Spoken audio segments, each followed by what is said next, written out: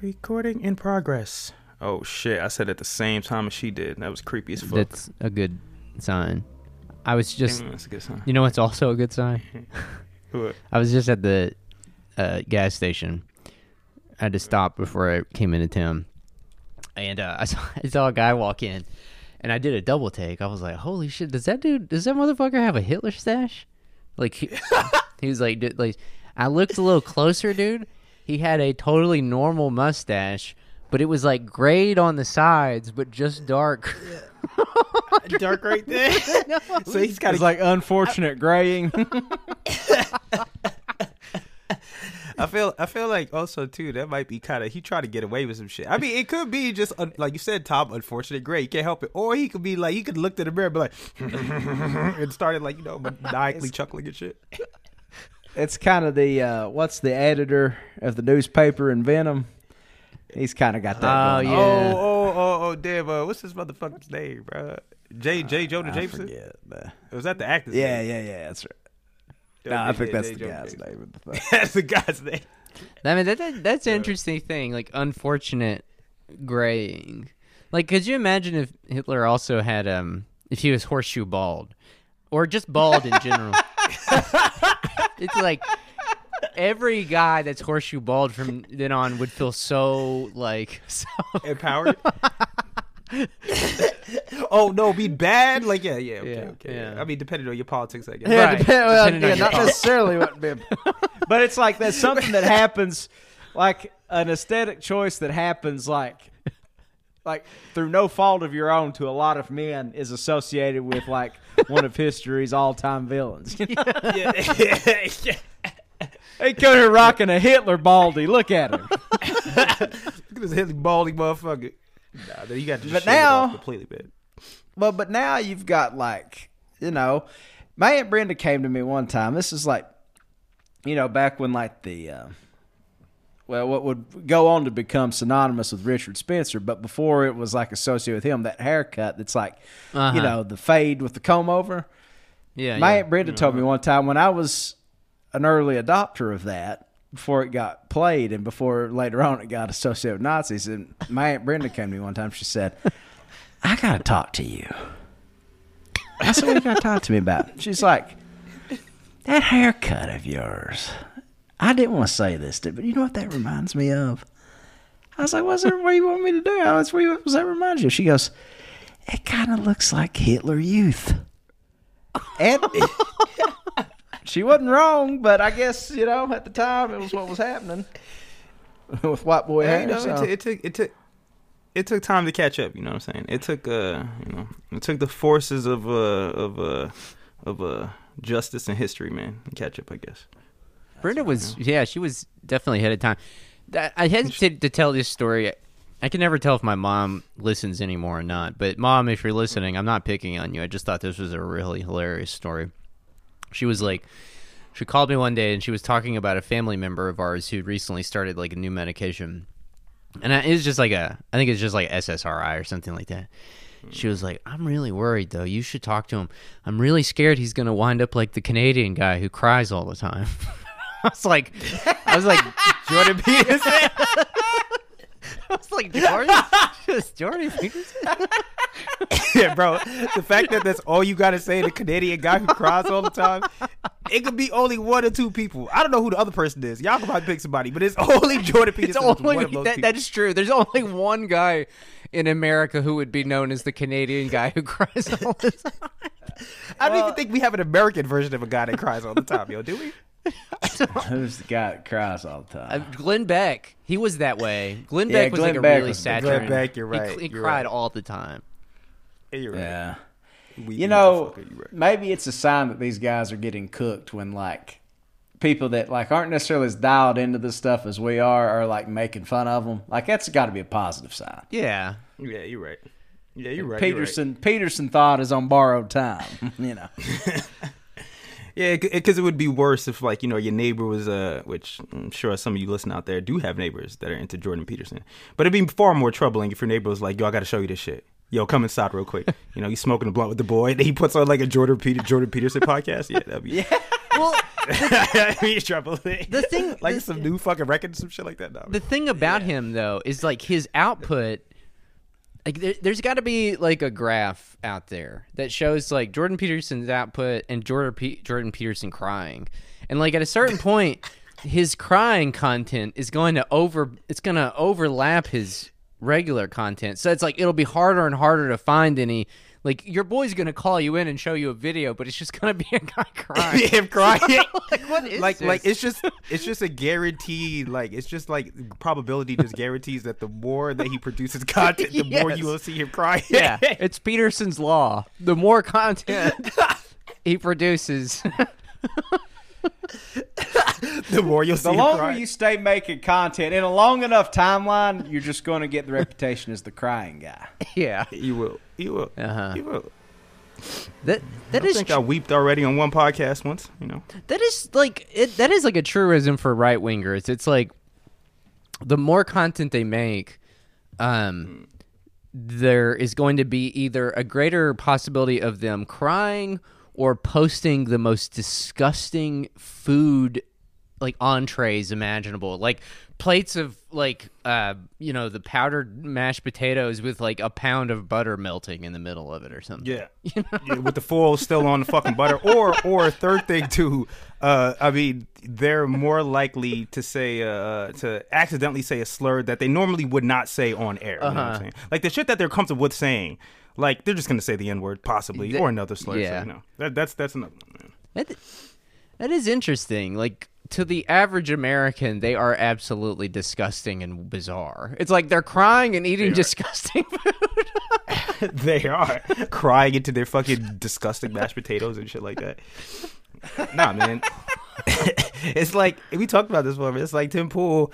It's like Tim Pool will say, talk about y'all leftists, y'all snowflakes or whatever term you call leftists. Y'all would never come. You woke us. You would never come to Virginia. It's West like, Virginia. motherfucker. West Yeah, you would never Virginia. West Virginia. It's like, motherfucker, you would cry if they told you to take off your beanie, dog. You know what I'm saying? Like, Can we they talk would about bully that for you. a second? That was one of the most. That's kind of an old news item that slipped through that we never got to discuss. But there is nothing worse than people in the Appalachian movement getting gassed up about the rough-hewn ways of the mountains that you just don't understand and don't come around here, knocking, asking for trouble. When the reality is like, literally nobody gives a fuck what you do as long as you don't bother anybody else. You know what I mean? Like, Yeah. Yeah, exactly. I mean, I feel like also too, it's like, I mean, I don't know, man. I live like in a more like a suburban area right outside of Atlanta, but even like going out a little bit further where I'm at, like, I mean, like that's pretty fucking rural, and the people there are very kind,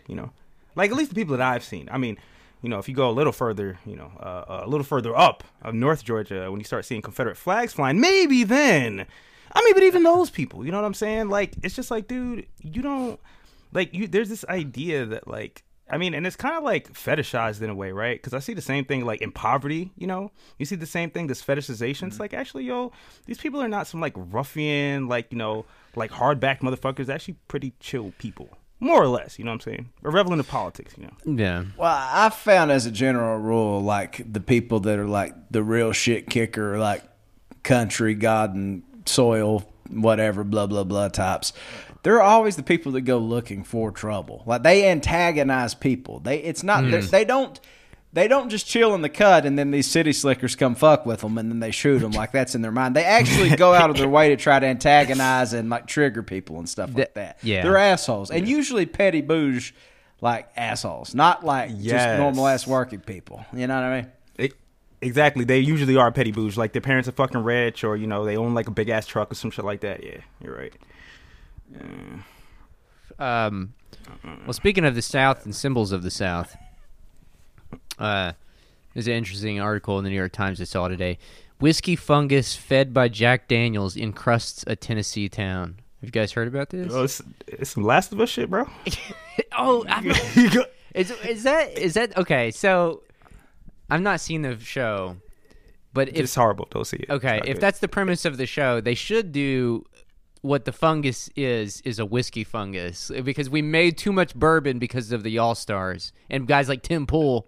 Like we made too much fucking bourbon. Yo, you imagine Oh though my if it was God. like, I mean, this is like not to get off topic, but if it was spread by whiskey or by any kind of alcohol at all, yo, Earth would be over quick, bro. Yeah. You done. Population 0. I don't know if it's just, that's a good point. I don't know if it's just whiskey or not. It's an ethanol fueled fungus known as whiskey fungus. It coats, it makes like a dark sooty crust. It's blanketed cars, homes, road signs, bird feeders, patio furnitures, and trees. And it's partially because the Jack Daniel's distillery in, what is the town that's in? Lincoln County, Lynchburg. Tennessee.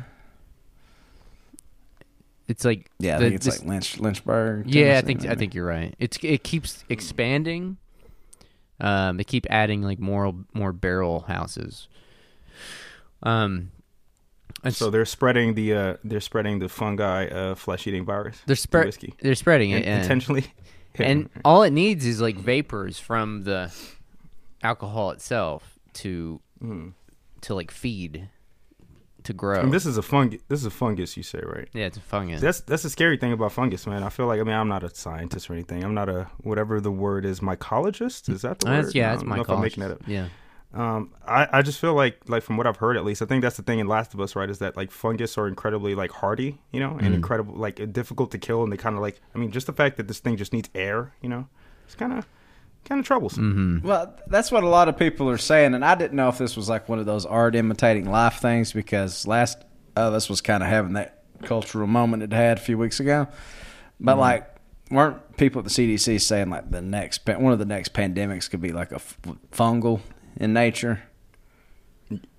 Yeah, I think I saw that too. Oh shit, dog. Which is, Yo, we got to start thinking about the apocalypse crew, bro. Well, it's okay. It's an interesting thing to think about. Would you rather go out by fungus or by virus? If you had to take your pick. I'd have more Personally- respect for the virus because I'm more interested with what viruses do. Okay. Yeah. I got to respect the hardiness of the fungi, man. I mean, yeah, I'm kind of with you, Aaron. I kind of like the image of me like trying to walk to the car and the fungus is spreading out and it's taking over my legs and it's reaching up and it's going into my asshole and into my dick hole. And it's like slow. You know what? That is a good point. You guys just won me to fungus because viruses are a little bitch ass. Like they get in there and like it's like a kid or a cat that runs across your computer keyboard and just like fucks everything up and then bounces. You know what I mean? It's true. Like a virus Open is the with your most cat bitch and your ass thing. In the It's micro true. germ world, viruses are like the little bitch ass motherfuckers of that one. That's true. At least, You're at least right. At least a yeah, with fungus will stand on its own too and straight up take over your shit. well, and they'll probably make you do some crazy stuff. Rabies is kind of the weird overlap where like the virus can make you do things that you don't want to do. But like I feel like that's the thing with fungus, right? Like aren't there like fungi that like take over wasps and shit and like turn them into Yeah, I think that's the one in Last of Us. I think Okay. which is based on a real virus apparently, but you know I don't know. See, but like I respect man, that. I respect that. I respect that too. I respect the well, I mean, you know, then again, I guess that's colonization, right? Well, yeah, I don't know if I respect that's colonization. true. I don't know if I respect the Mayo ass Wow, fungus. yeah, wow. Now that I've jumped on board, you two guys are jumping off. I'm the only guy on the fungus boat now. Huh? Let's sorry, go Tom. deep. Let's talk about phages and let's talk about bacteria. Well, I will say with a fungus, you might get some cool. I've not seen The Last of Us, but like, I mean, hopefully the writers are having fun with it. Like, you would think that like if you became a fungus, you would have some crazy. Because you know I'm balding. I would like to have some crazy like fungal growth come out of my head that gives me my full head of hair back, but it like looks cool, like a fungi afro. You saw the boss. But see, I like afro. I want a But you see Terrence. I want a fungal afro. You would have fuck bro, but you see your bald spot, your bald spot will look cooler than mine though, because like at least yours is centered right on the crown. Like I got this weird shit right here, so I would just look kind of grotesque and like I had a horn or some shit like that. You know what I mean? But I fuck with it though. Well, here, let's do a Like I was little, a let's do a unicorn. little baldness check. Everybody Everybody pull your hat off for a second. Let's see where we're all at this week. Here you go, dude. You can't. Look at that shit, You bro. can't, dude. Tom, you didn't have like a fucking. It's like Damn. a size dot right there, son. Damn, you guys the are... irony of this is none of us can see each other's bald spots because we're literally looking down. We're all looking down to show each other and not looking. Yo, that makes me feel better though, bro. All I Aaron's gotta do bald is spot from is now on- tight because it don't even look like a bald spot. It just looks like he took some clippers and like accidentally went too hard. Yes, with and that. accidentally. Be like, my mom gave me a haircut, yo. Don't judge me. Don't laugh. Don't judge me. Well, Get dude, off it- my ass. Oh man. Well, yeah. What's y'all strategy for dealing with it? I've got my own idea. I don't know. I want to run it by you guys right now. I'm thinking Terry Bradshaw power donut. Yeah, dude. Growing it around- I just- think that needs to. It needs to come back. Wait, what is that? What is that? Just So just like around the sides and back, just growing it crazy down. Whatever you can grow, just let it ride. You know, I'll just let it ride down there. Yeah. Okay. smooth, Mister Clean on top, but sides and back is just unruly. Like a little rat tail or some shit like that. Too, man, with some Alternatively beads on known it or as the something. Bernie Sanders too, I guess. Yeah. The Bernie Sanders. but Bernie's still got a little bit up top. Like Larry David would be the more apt Yeah, that would be example. more Yeah. apt. Yeah, Because he got like a mane down there. I don't know what the fuck it's doing. You know, yeah, that's true. kind of cool though. Can't be hating. He got hair. Tell you how you don't want to deal with it is 70s Biden. Yeah. Growing Oh, all he this looked shit like on a the used side, car- plus like holding on to whatever was on top a little too tightly. Not good. Looking like a sleazy used car salesman or some shit. Dude, Yeah, looking I'm- like goddamn what's his name, Christian Bale in American Hustle or something like that. Well, I'm confused about this fungus because did it exist before human beings started distilling alcohol? Like, what is the history of this Or did goddamn it? thing? Or did it only I come remember- about? Go ahead, Tom. I just don't want to cast any stones because we had our own problem with whiskey fungus up here in the Bluegrass State too, Jim Beam a few Yeah. years ago, and people complained about it, but you know, mostly just let it ride because bourbon at the time was the world's third most expensive liquid behind printer ink and crude oil. So yeah, Oh, shit. I don't know where it ranks today, but Maybe fourth or fifth. Surely printer if I hadn't ink has dropped off that gone. much. Surely printer ink has gone down. Like people aren't printing as much as they used to. You Surely, think people printing shit? surely not. You're probably right. Man, you're right. This is some Mayo ass colonizing shit. This fucking fungal. Yeah. This long hair I got on my forehead and just Black in color, frequently observed phenomenon of warehouse staining reported originally from the walls of buildings near brandy maturation warehouses in Cognac, France. Oh wait, that's the actual name of a place. Oh, dude, I didn't know that either.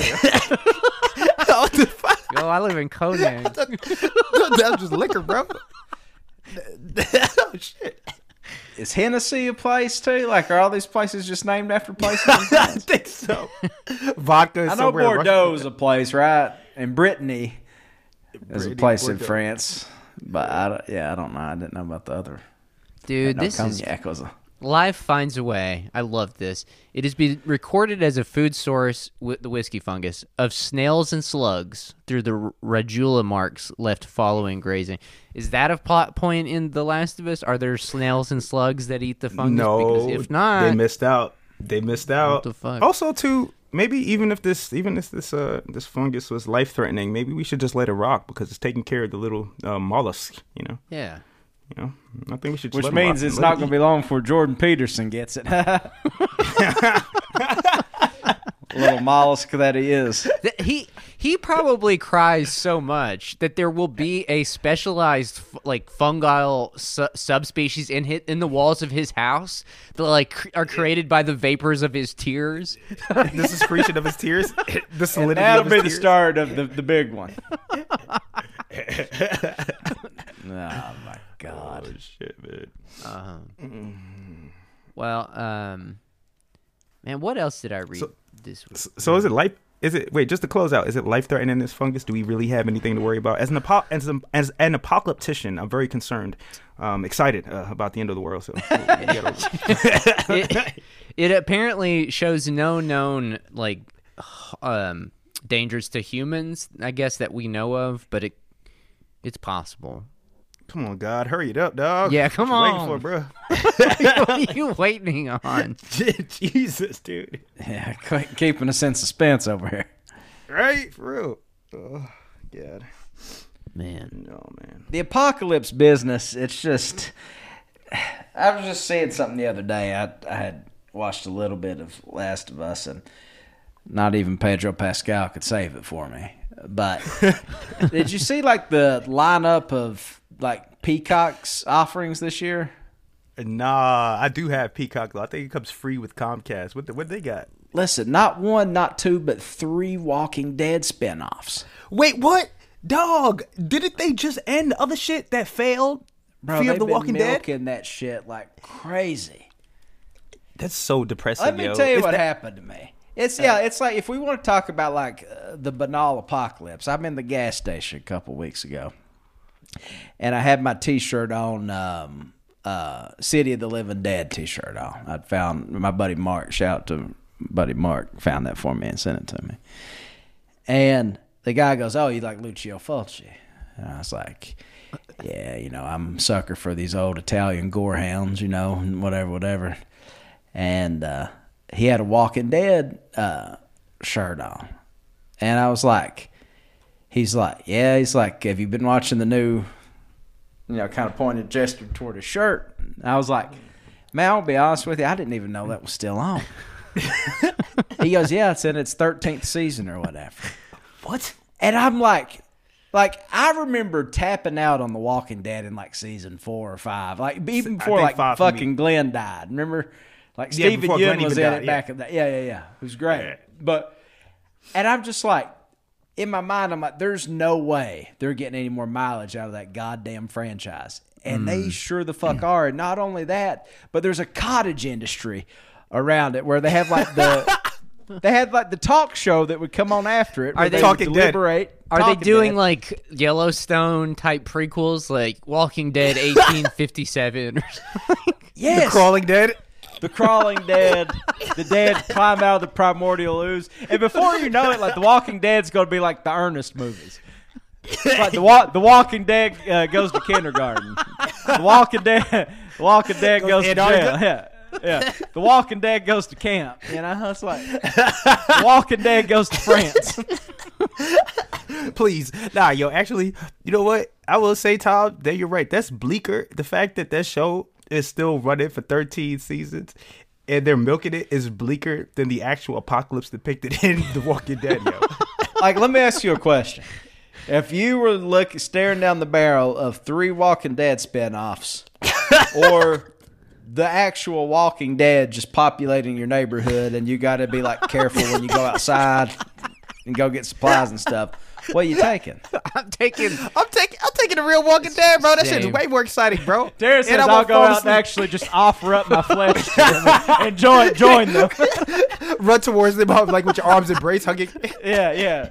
Fuck me up, Daddy. I'm ready to join you. Yeah, it's like when I joke about the nuclear bomb, I'm running towards that shit, bro. Not away from Yeah. So anyway, I was genuinely shocked The Walking Dead is still going. You know what, too, man? Crawling I'm just They're gonna have like an elderly, you know what I mean? the retirement home dead, the retired dead, the ambling dead, you know? the ambling dead, Yeah. the traipsing dead. The shuffling dead. Yeah. It's like, Skipping dead. like 28 days later, the zombies were like fast. Yeah, It's like it's going to be the exact opposite of that. They're going to be even slower than they normally are. even Yeah. slow.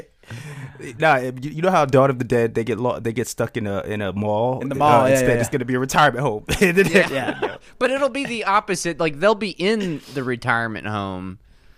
You know what I mean? And Getting attacked by the zombies. they'll be getting Yo, if- they'll be getting attacked by the humans who are working in the retirement home. In the retirement home. You know what I mean? Like they'll be Yeah, they'll be and there'll be playing- like this meta commentary where it's like, oh, the real monsters were the living. You know what I mean? I'm not gonna lie though. If you It's were like, a zombie, actually, the real evil is in all of us that's living. We're the ones. There's more humanity in the dead. Or whatever. we should all aspire to be dead. Nah, but could you imagine though, like being a zombie and coming up on a retirement home? Dog, that's so clutch, man. Dude, yeah, So that clutch. easy eating good, eating good. Like stealing candy from a baby. Eating real good right now.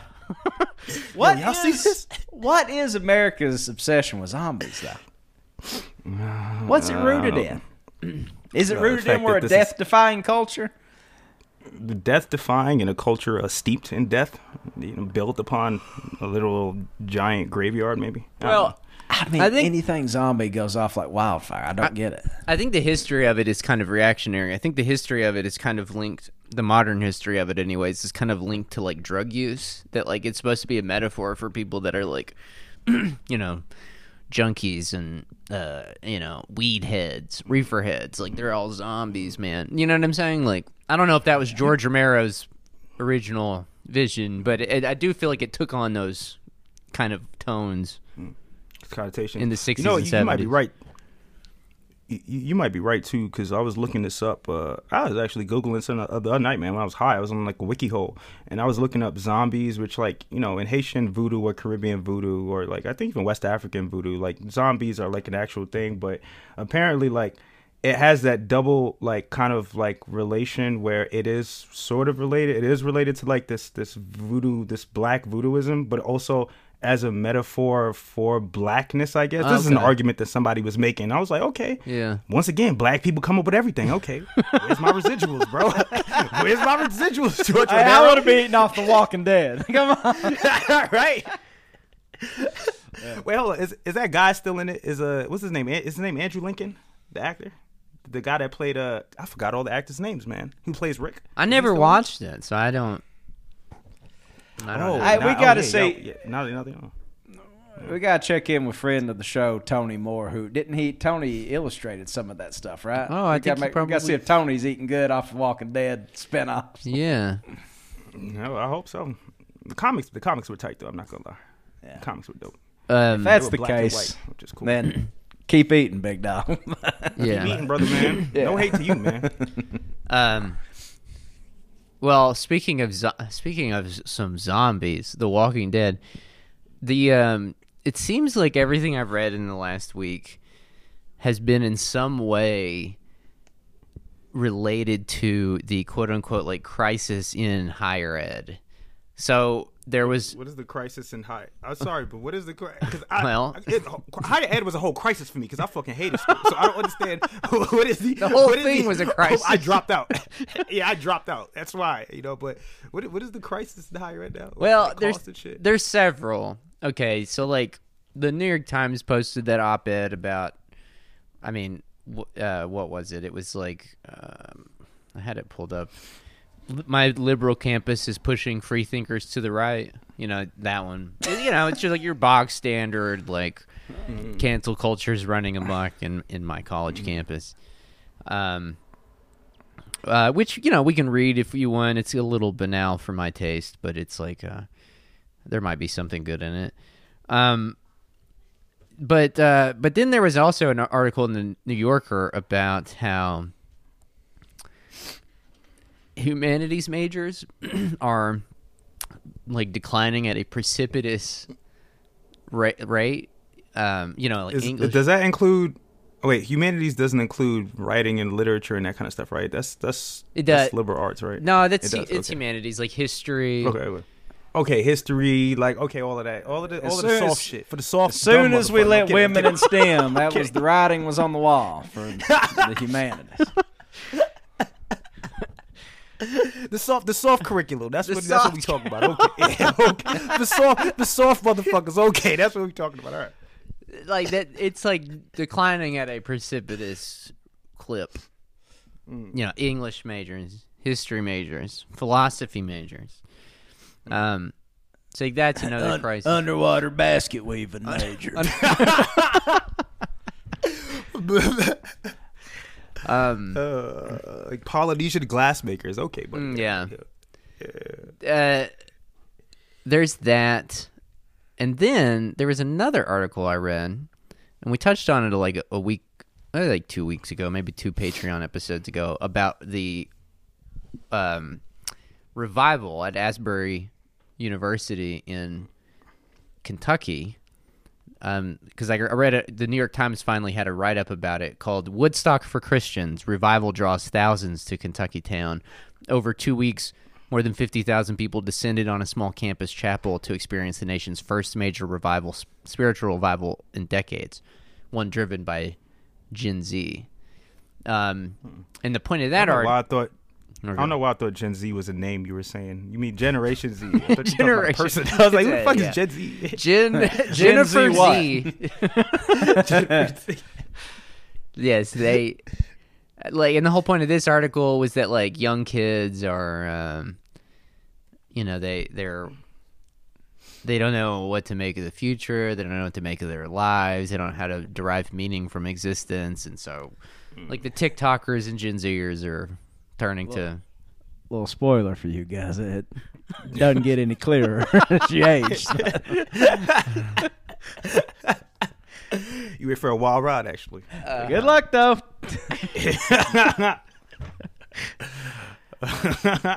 Oh shit. So like we could take any of these crises, for a spin. I guess we could do it like a choose your own adventure. Me personally, I kind of like to read a little bit about the decline in humanities majors. Me too. I was a humanities major. That's why I was curious. Yeah. I was writing a literature major. Yeah. You know what? We all dropped out. That's why we all dropped out. I will go ahead and tell you We can't get a fucking job. There's nothing that says humanities major like this goddamn Zoom screen right now. You're right. These are men that thought that it was all going to shake out fine as philosophy majors. You know what I mean? Literally, dog. No, I was like, I don't want to work a day of my life. I just want to sit on my ass and make shit up and have people be like, oh, okay, and stroke their chins. that is the ultimate like thing. Like reading the testimonies and stories in this New Yorker article. It's like, like people enter the humanities because they want to learn how to write or when they want to learn about the world, become more cultured. A lot of them want to teach, but it's like, noble effort. Noble effort. I was a history major, but the thing about life that you start to realize as you get older is that, like, no matter what decisions you made in your late teens or early 20s about your career, some fucked up shit's probably going to happen, and you'll wind up with a podcast that'll make you essentially unemployable by the vast sector. Where if I wanted a big boy job, I would have to scrub my social media so they couldn't see how many times I've threatened with mortal threats politicians. Exactly. How many times I said nigga? I gotta be like, okay, don't look at this shit. Hopefully by then it'd be fine, Yeah. Hopefully It's like, no, I had noble goal. I was like, I'm major history, go work for some nonprofits, go be a teacher. And then, before you know it, you've ruined all your prospects in all of those fields. Yeah. But I don't know. Anyways, let me just read some, excerpts from this article. Mm-hmm. Okay. So it's like, it starts off and the author is talking with some students around campus, and, he's like interviewing them. He goes to Arizona State University and Harvard. Like, those are the two universities he spends the most time at. And he like interviews people, and these students are like, your classic, like, why would I major in English? Like, I'm not going to get a fucking job in English. Like, I can read, motherfucker. I can read I don't already. need English. Yeah. Fuck you trying to say? It's like, and so, like, he's like trying to, figure out like, because the thing is, he puts out like statistics, and like humanities majors have declined like by a third in the last decade. And, so, for example, I think that, like, at Arizona State University, like, English majors has dropped from, like, I think like 30% of people getting degrees were going in the humanities in like the 90s, and then it was like 20% in the 2000s, and now it's something around like 12%. Like no one. God damn. No, and like this presents a huge problem for like PhD, and postgrad, tracks too, because there at this point there are more. Who are you going to people... teach if nobody's like exactly interested in it? Exactly. There are more people in postgrad programs than there are jobs now to fill those positions. You know what I'm saying? So like, there's more people competing for these highly selective jobs, and people can't. Let me ask a question. Do y'all think that's sort of been a deliberate plot for the right to take over the academy? Yeah. Instead of, because you know what, that I was gonna say, Tom, that's a good point, because I think most people think that they just want to destroy it, right? Completely, yeah. Right. But like, what to just like kind of make it vacuous and scoop it out, and then just make it more like low, like K through 12 in a lot of states, municipalities already is, Yeah, or whatever like Ron DeSantis is doing in fucking Florida. I live close to UK's campus, and I was driving through there, and the newest building was called like the C.M. Gatton Institute for Entrepreneurship. And I think at University of Louisville, they've got the funnily titled Papa John Schnatter Center for Entrepreneurship or something like that. Yo, is that legit? It's like they teach courses on slurs. Yeah, slurs and how to eat 58 pizzas for quality control purposes. And how to sweat. Not even how to make them. How to lose your CEO position to none other than Little John. Like, if you're going to make like an institute that just celebrates and teaches rapacious capitalism, make sure that your standard bearer is not an absolute buffoon. That's a good first step. Yeah. Oh shit.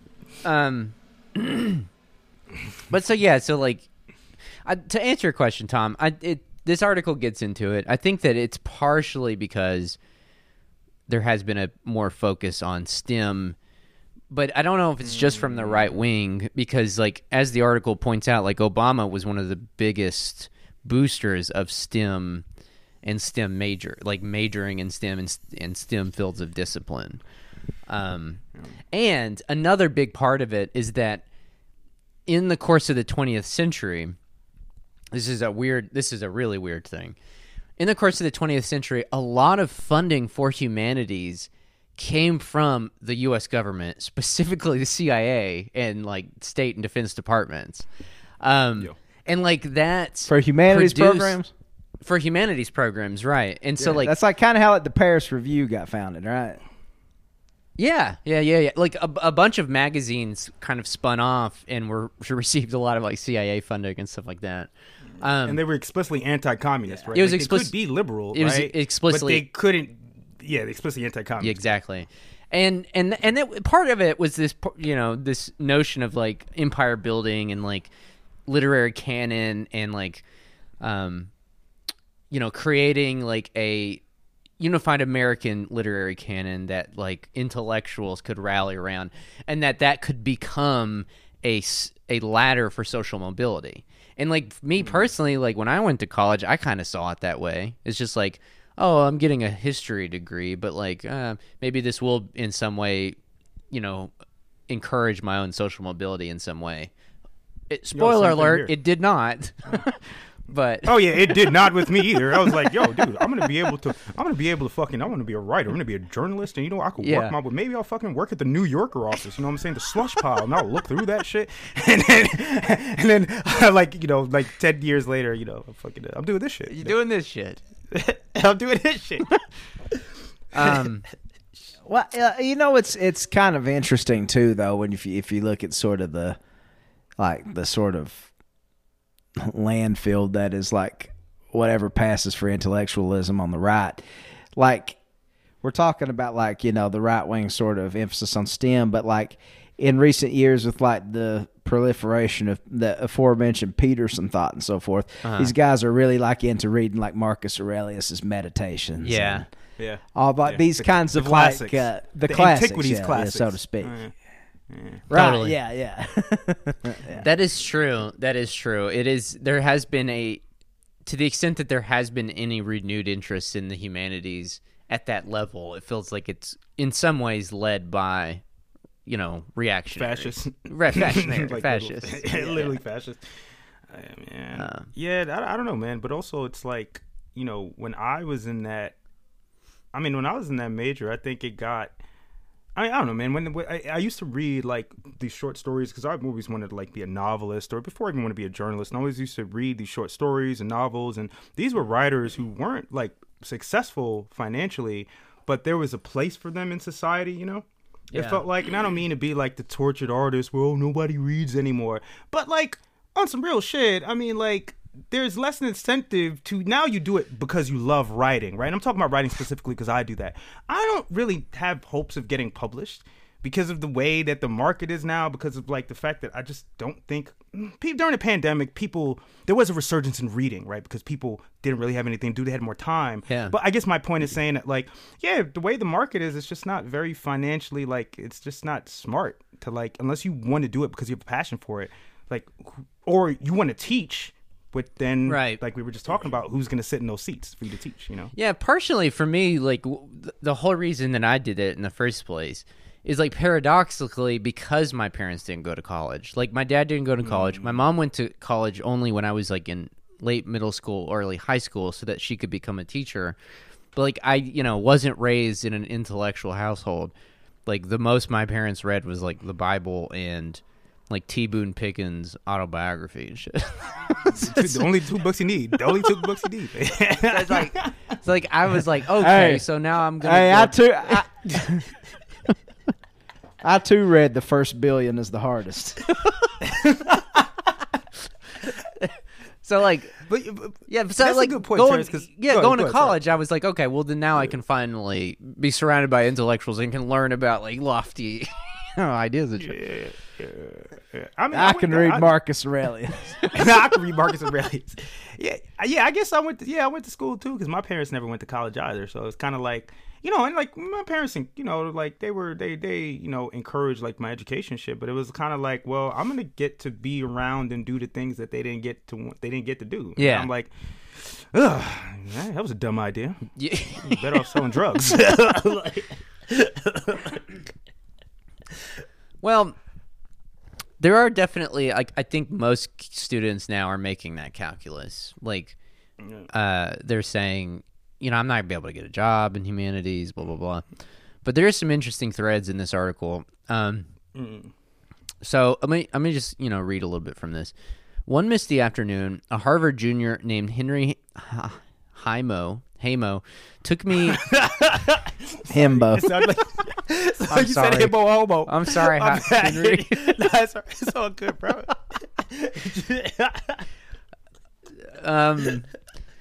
Henry, if you're out there and you're a Trillbillies fan and you're a junior at Harvard University, I apologize.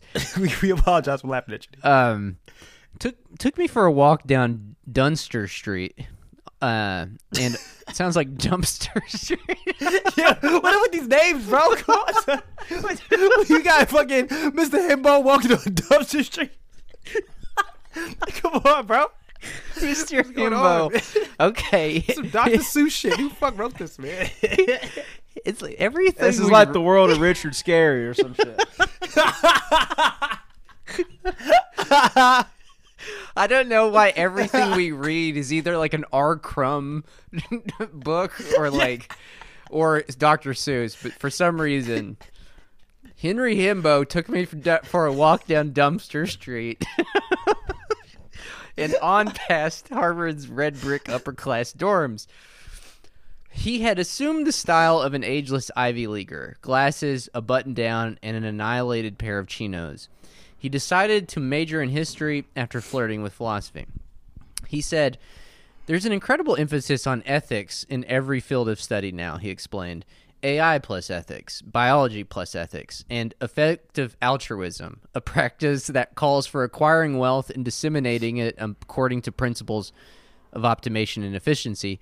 Effective altruism is a huge trend on campus, seeping into everything. Fucking God, no! Oh my God! It wormed its way in. He said, Fuck! He said it has probably contributed to a good number of concentrators and secondaries in the philosophy department. Brutal, man. Yo, brutal. That's the absence of ethics, dog. Like these people Henry, that I are most trusted you. Henry, Mr. Himbo, you are not him. You are no himbo of mine. Nah, yo, dog.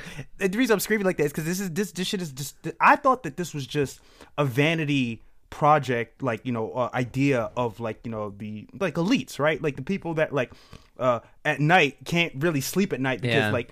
Not that they're guilty, but they're just kind of like, oh shit, like these people are ready to kill me at any second. Right. You know? Like I have to maximize my good in the world. As Martin Luther King said, I have to make the best use of my time, right? And it's like, yo, like the fact that is, I mean, I guess the way I'm thinking of it too is like the way that the CRT stuff has like creeped on campus, but not by students, right? So much as, you know, by these right-wing psychos that they don't even have kids in school. This is like a flip side with the liberal shit, you know? I mean, obviously the CRT stuff is more insidious, but I don't know, man. This is disturbing. Yeah. This is disturbing. Yeah, you're right. It's a good point that, like, I too thought it was kind of like a hobby, like, niche interest among the elite, but there are adherents. There are adherents in the university. They're a young kid. God, man, that's so depressing. God, yo. It's the bleakest thing I've heard all week, bro. But another thing that is interesting is that the ethics thing. Like, there's an emphasis on ethics in every field of study now. And it, like, honestly, what that says to me, like, that really just goes to show the extent to which, like, the trolley dilemma has, like, entered into every single, like, you know what I'm saying? Like, it's like... People love that shit. People love the trolley dilemma so much. Like, because that is everything in society now. Everything in society is a trolley dilemma. It's like, you even see it in, like, with Ben Shapiro and them talking about, like, AI saying, like, the N-word or whatever. Remember that? Like, yes, it's like, yes. It's like, it's in everything. Well, it's also, too, like, I think, like, it's just, like, you know, if I'm understood right, the trolley problem is essentially about, like, sacrifice, right? Like, who must be triage? Yes. Who would you be willing to say? Triage, yeah. Yeah, right? So it's like, well, dog, the more that we're faced with not just futurelessness, but a awful fucking future. Yep. Like, the more that whether you're a liberal or whether you're a reactionary, because liberals do it too. You don't think that liberals are apportioning... And I'm not even talking about class, because class, they're having their own interscene and fights and shit like that, where they're deciding out, like, who's going to come out on top. But liberals do the same fucking thing, yo. It's all triage. You know what I'm saying? You're right. It's triage all the way down, man. In a face of no solutions and no future, it's like, all right, well, then who can we start throwing into the meat grinder? Yeah, who's already expendable? You mean the people that have Who are the historically... expendable ones? Yeah. That's class-wise and Right. race-wise, you know? That is fascinating that ethics is business. About how to be ethics. unethical, how to be ethical in an unethical world. Yeah. Which means you're being unethical, essentially. The crazy thing you see too in a lot of ways is like they start making up problems. Like if you want anything, any like crackpot idea that you have to introduce into society to gain mainstream acceptance, all you have to frame it as is like, well, this beats the alternative.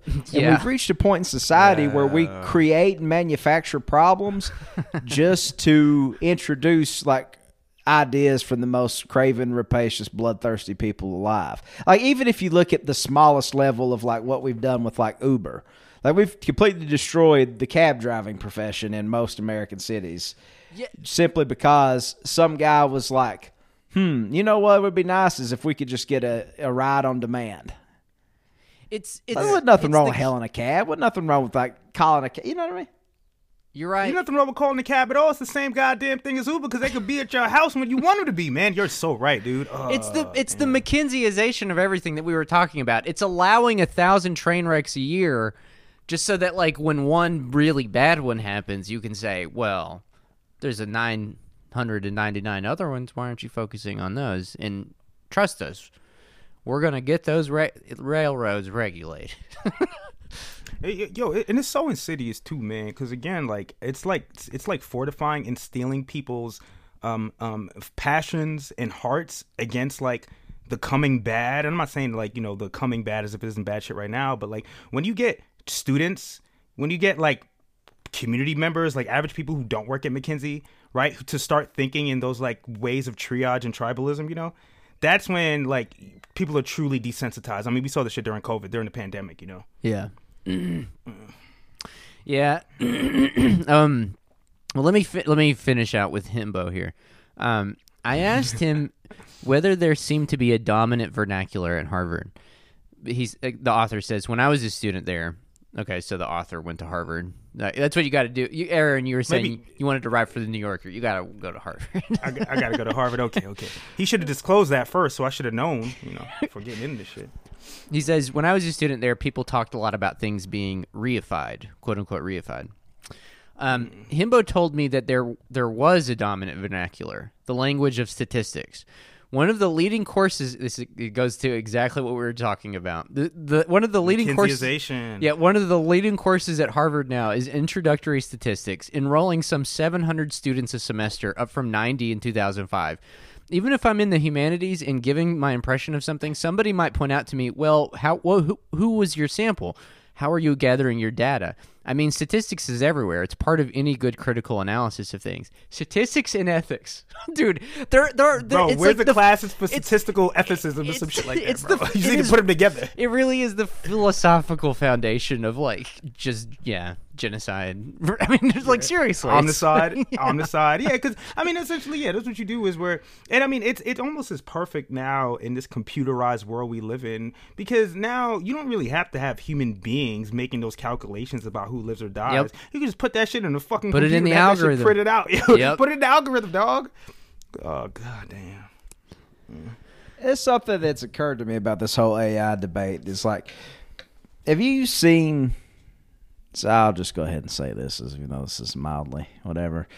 I went to the Transcendental Meditation Temple yesterday to check in with my guy. I play tennis with him sometimes, whatever. And he was showing me this new app that they were working on. It's got all these different resources for meditation, whatever. And yes, I know. Well, one of the questions on the app of this little resource was, are machines sentient? Are machines conscious? Because their whole thing is consciousness. Are they conscious? Right. And this is like a debate you see on the TL every day and whatever. It pops up more and more. And it's occurred to me, the reason they're trying to shove this idea that machines are conscious down our throat is because they're going to need them to buy stuff at some point when we're all destitute. Right. So to keep all this running, they need them to become as human-like as possible, so they'll have somebody else to exploit after they've ground our bones to paste. You know what I mean? Dude, you're right. They need new consumers. Dude, dude, you just, wow, son, that just opened this shit up for me, because now I'm thinking about it, right? Because Terrence, you and I have talked about this, where affording agency to AI and shit like that means that the people who actually do fuck shit can just pass the buck to the algorithm, right? Yeah. But then what you said, Tom, if we get to that further point where we're actually questioning if computers have a consciousness, yeah, man, it's just so that we can just have them buy shit, so they can become consumers themselves. What was the dominant stereotype of consumerism in the 90s? I mean, it was almost like it was you were a robot. You know what I mean? You're just kind of glassy-eyed in the supermarket, just buying things. You know what I'm saying? And you're an automaton. You're an automaton, right? Yeah. Damn, bro. So that means that we're not just gonna have our own revolution. We got to have a revolution for the robots, man. Well, we basically got two options. I heard Matt Crispin say something the other day that I thought was really smart. He was talking about these Republicans, really basically in essence just kind of want everybody to shut up and enjoy in the fruits of the exploitation and all that kind of stuff. And really that's what they really want ultimately. They're not mad on philosophical or ideological grounds. They just don't know why we can't quit bitching and just enjoy all this exploitative fruit or whatever.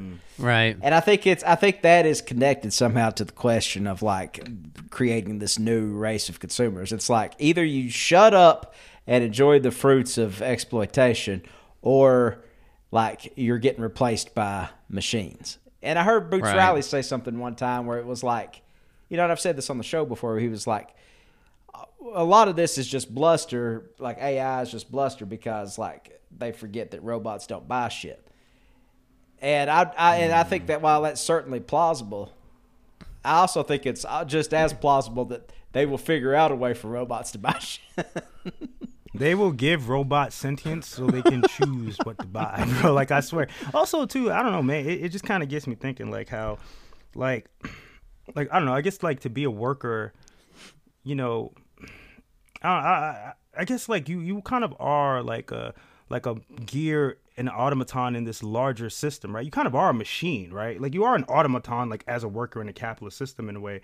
So, I mean, I don't see why, instead of allowing people the free will, and I know this is probably far out, but instead of allowing human beings the free will to decide whether they want to even participate, whether that participation is true, I mean, you could just create your own little sentient race of beings that have no choice. I mean, this is Blade Runner, or do androids kill, do dream of electric sheep? Right. I mean, that was essentially like, yeah, bro, we just created these robots so they could do work for us, you know? Right. So, you know, so maybe one day it won't be just, black people or poor white people or, migrants getting harassed and shot by the police, you know? Maybe it'll be the robots too, bro. Right. Well, let me, I'll continue on here. Last school year, Spencer Glassman, a history major, argued in a column for the student paper that Harvard's humanities need to be more rigorous because they set no standards comparable to the, quote, tangible things that any student who completes Stat 110 or Physics 16 must know. He told me one could easily walk away with an A or A minus and not have learned anything. All the STEM concentrators have this attitude that humanities are a joke. It's a fascinating look at how you have to be able to quantify your progress and success in this field in a hard number or data set, rather than the thing that you acquire is the skill of writing or critical thinking or anything. And you could, because you can't quantify those things, then they're just by their very nature just completely useless. Dude, that's funny too, because part of the reason why I went to school, we were talking about I thought it could afford me some social mobility, and my parents didn't go to college, so I wanted to. But thirdly, I just wanted to find more books to read, right? I actually had a true intellectual curiosity, and I felt like I would, a professor or a class or that structure would, or that curriculum would help me along this intellectual journey. And I couldn't imagine only trying to quantify it through numbers as how successful I was at doing that. Okay, I read 20 books this year or this, semester. You know what I mean? Yeah. Read the, So I couldn't do that. Listen to this. This kind of gets right at it. And I don't want it to get twisted. I'm not blaming the students themselves for this decline in the humanities major. It is literally pretty much exclusively because we've turned the university into a private enterprise. You know what I'm saying? That exists specifically for defense, R&D and when you say STEM, I feel like that's really where their energies, not the students themselves, I don't want to do that shit, but that's where those energies are getting funneled to places like Lockheed Martin. You know what I mean? But I'm just focusing on the students' reporting of this, just because it's a reflection of how they see the environment of the university. This guy says, I think the problem for the humanities is you can feel like you're not really going anywhere, and that's very scary. You write one essay better than the next from one semester to the next. Or you write one essay better than the other from one semester to the next. That's not the same as, being able to solve this economics problem or code this thing or do policy analysis. It's that's fair. It's from their perspective, it's you have to have this hard quantifiable thing. And I don't know. It makes total sense why people would shy away from humanities in that context. Well, because if you write dude, that's so fair, because like I was saying before, if you don't have the love for the game, when I write a story, right, I have some satisfaction that I did it, right? Sure, I might show it to people. If it even gets published, that's fucking amazing.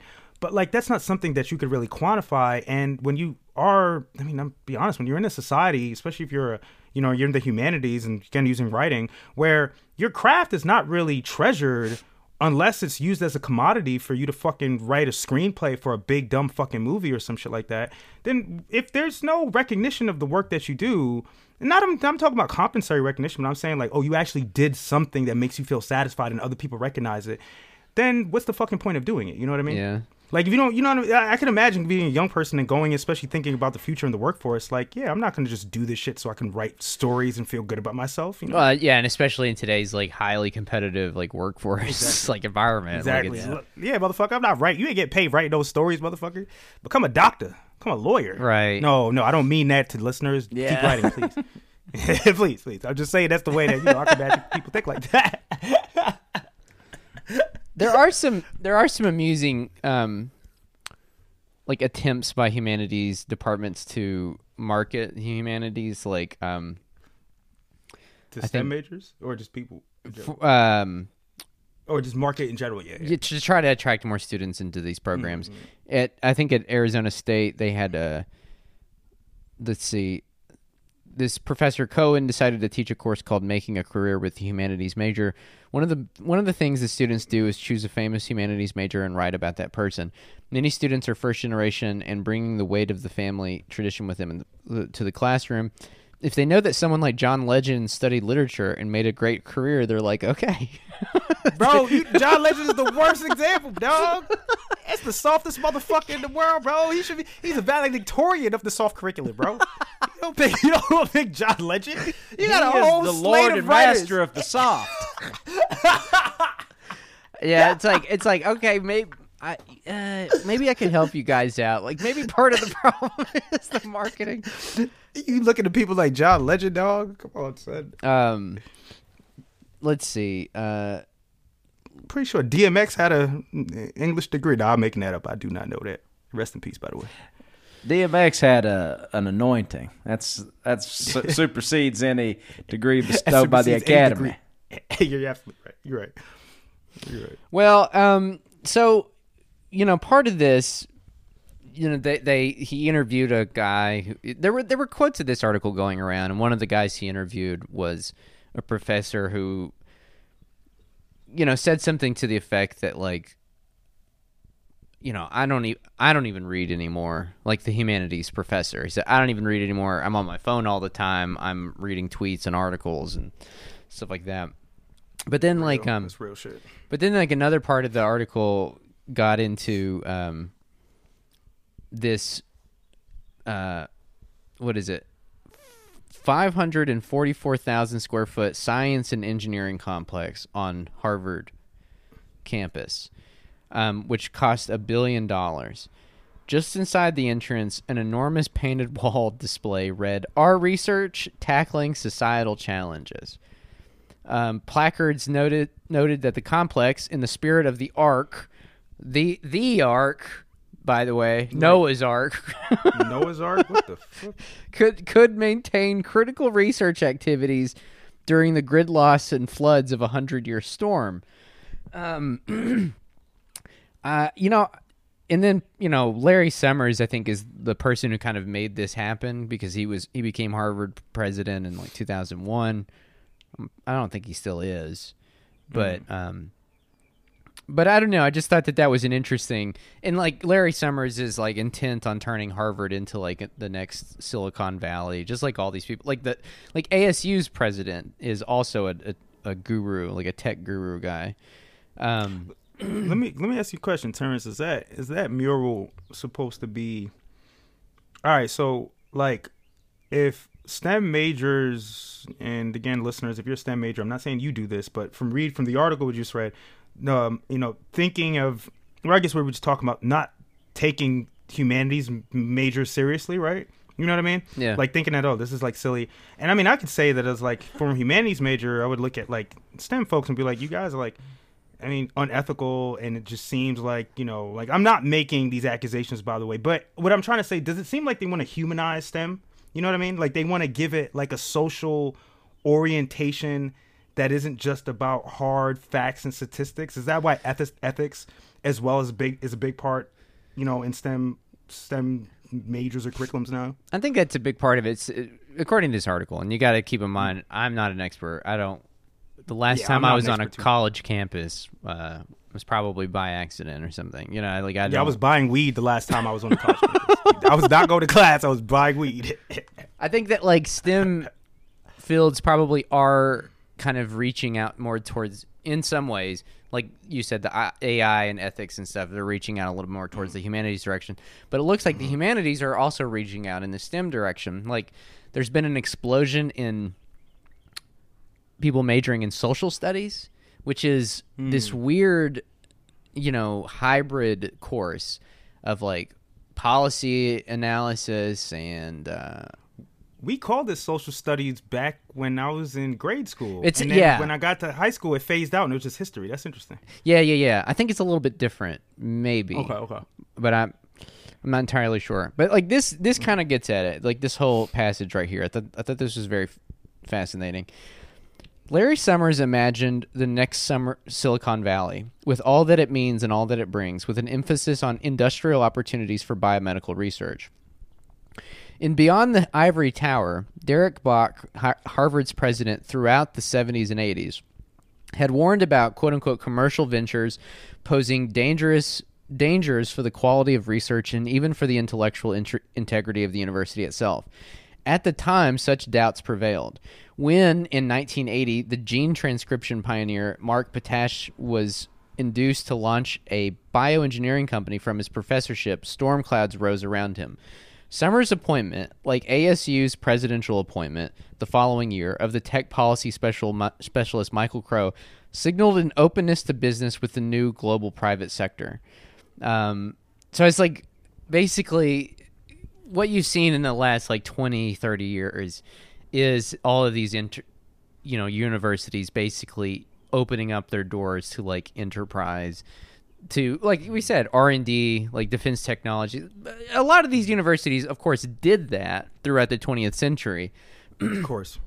But this is Okay. like the end. This is like the sort of an end goal. It's like, oh, you come to school so that you can be involved. You know what I mean? Yeah, And we are yeah. attracting enterprise instead of enterprise being like, oh, there are smart fucking kids there that can make us some bombs that'll kill a lot of people. All right, Yeah. let's go there. You know what I mean? Right, exact. That is exactly right. Right.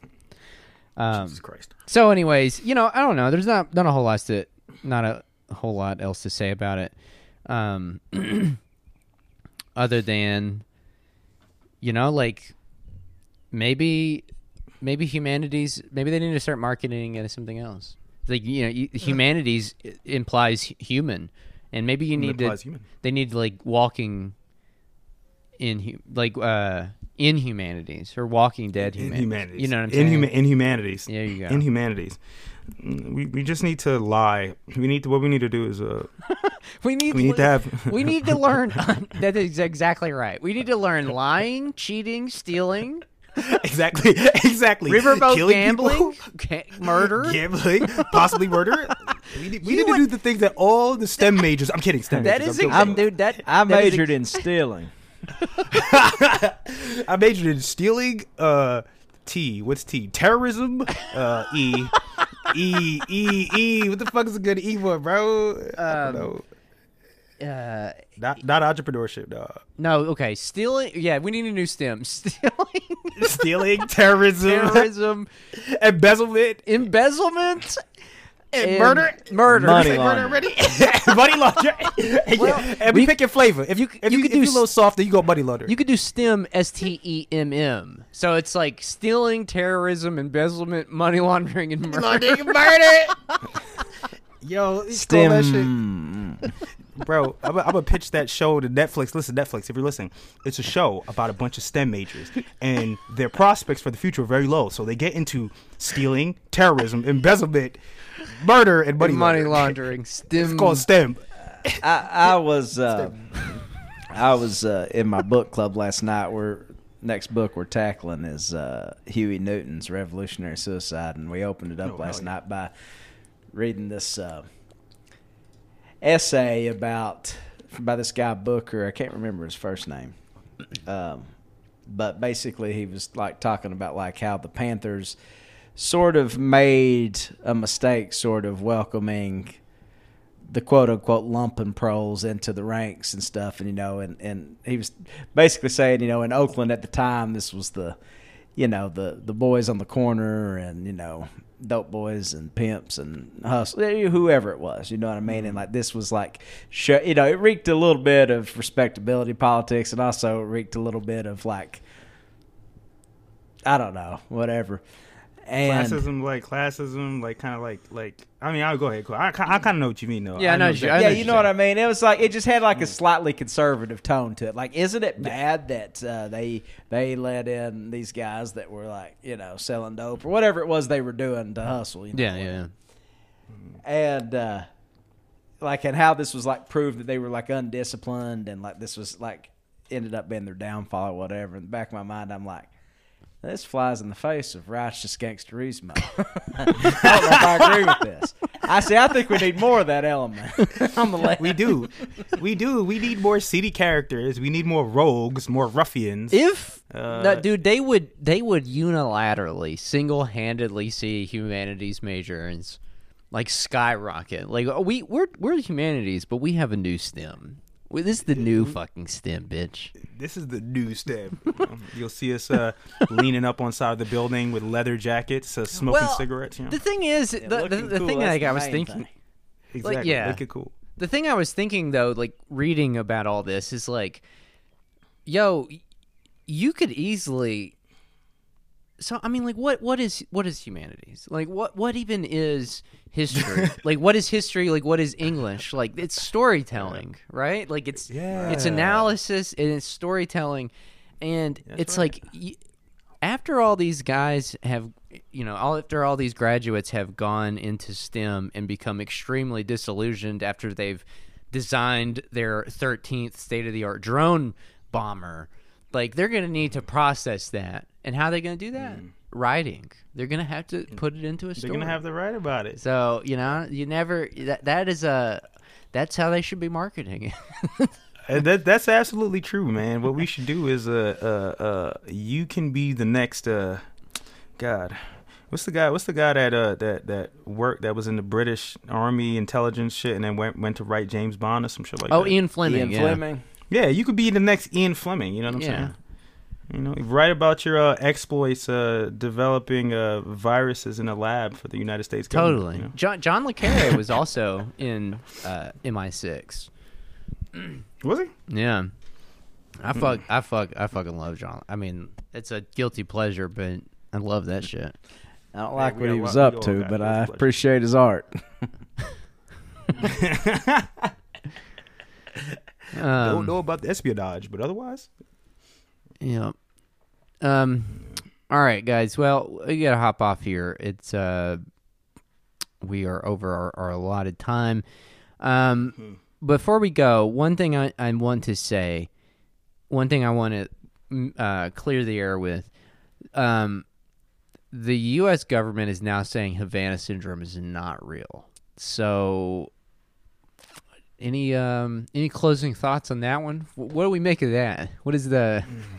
if they told you imagine that, I think imagine that. My theory on this, my suspicion, is that they are all obviously they're online because. I mean, who the fuck knows how many, like, anonymous accounts are actual just CIA assets? You know what I'm saying? Like, just spreading whatever the fuck. So, like, they're as all... As opposed to Russian bots? Yeah, CIA agents. Exactly. So, like, they're all very online, and they've all seen us clowning on them. And so they're like, I mean, we don't have... We knew it wasn't real. We knew it wasn't real. We knew it wasn't real. You know what I'll say? I'll say in all seriousness, if they lied to you about Havana syndrome, think about what else they may be lying to you about. Remember September 11th, 2001? Yeah, well. No, seriously, who knows? The they UFO? be lying to you about a lot of things. Man. Yeah. The UFO shit, you know what I'm saying? Yeah. Oh, man. That is so funny that we live at a time where the United States has to say to people, or feels the need to say to people, that weapon, that death ray, that retro-futuristic 1950s pulp comic book fucking weapon that we were talking about, it's not real. Fucking believe it. Imagine that. Imagine that. One last quick hitter before we sign off here. Louisville Mayor Craig Greenberg made the announcement this morning about new investments in the Louisville Metro PD. Yes, that Louisville Metro PD that murdered Breonna Taylor. Included in this is a new wellness center for the officers. $1.6 million in public funds going for that. And then they're getting another $14 million in federal COVID funds fast-tracked to them. So amazing. You murder somebody, guess what? You level up and get your own private gym. A wellness center. I mean, bro, it's like I mean, here in Atlanta, you know what I mean? Like in it's Cop City. We have a playground for the fucking cops after they spent a summer after they fucking, you know, kill Rashad Brooks. Yeah, you know they can get on a little slide in a little jungle gym. Like exactly. I'm distressed. Like, I'm this little kid again. Yeah, man. So I'm telling you, dog. If you're last thing I'll say. Last thing. I just burnt down an AutoZone.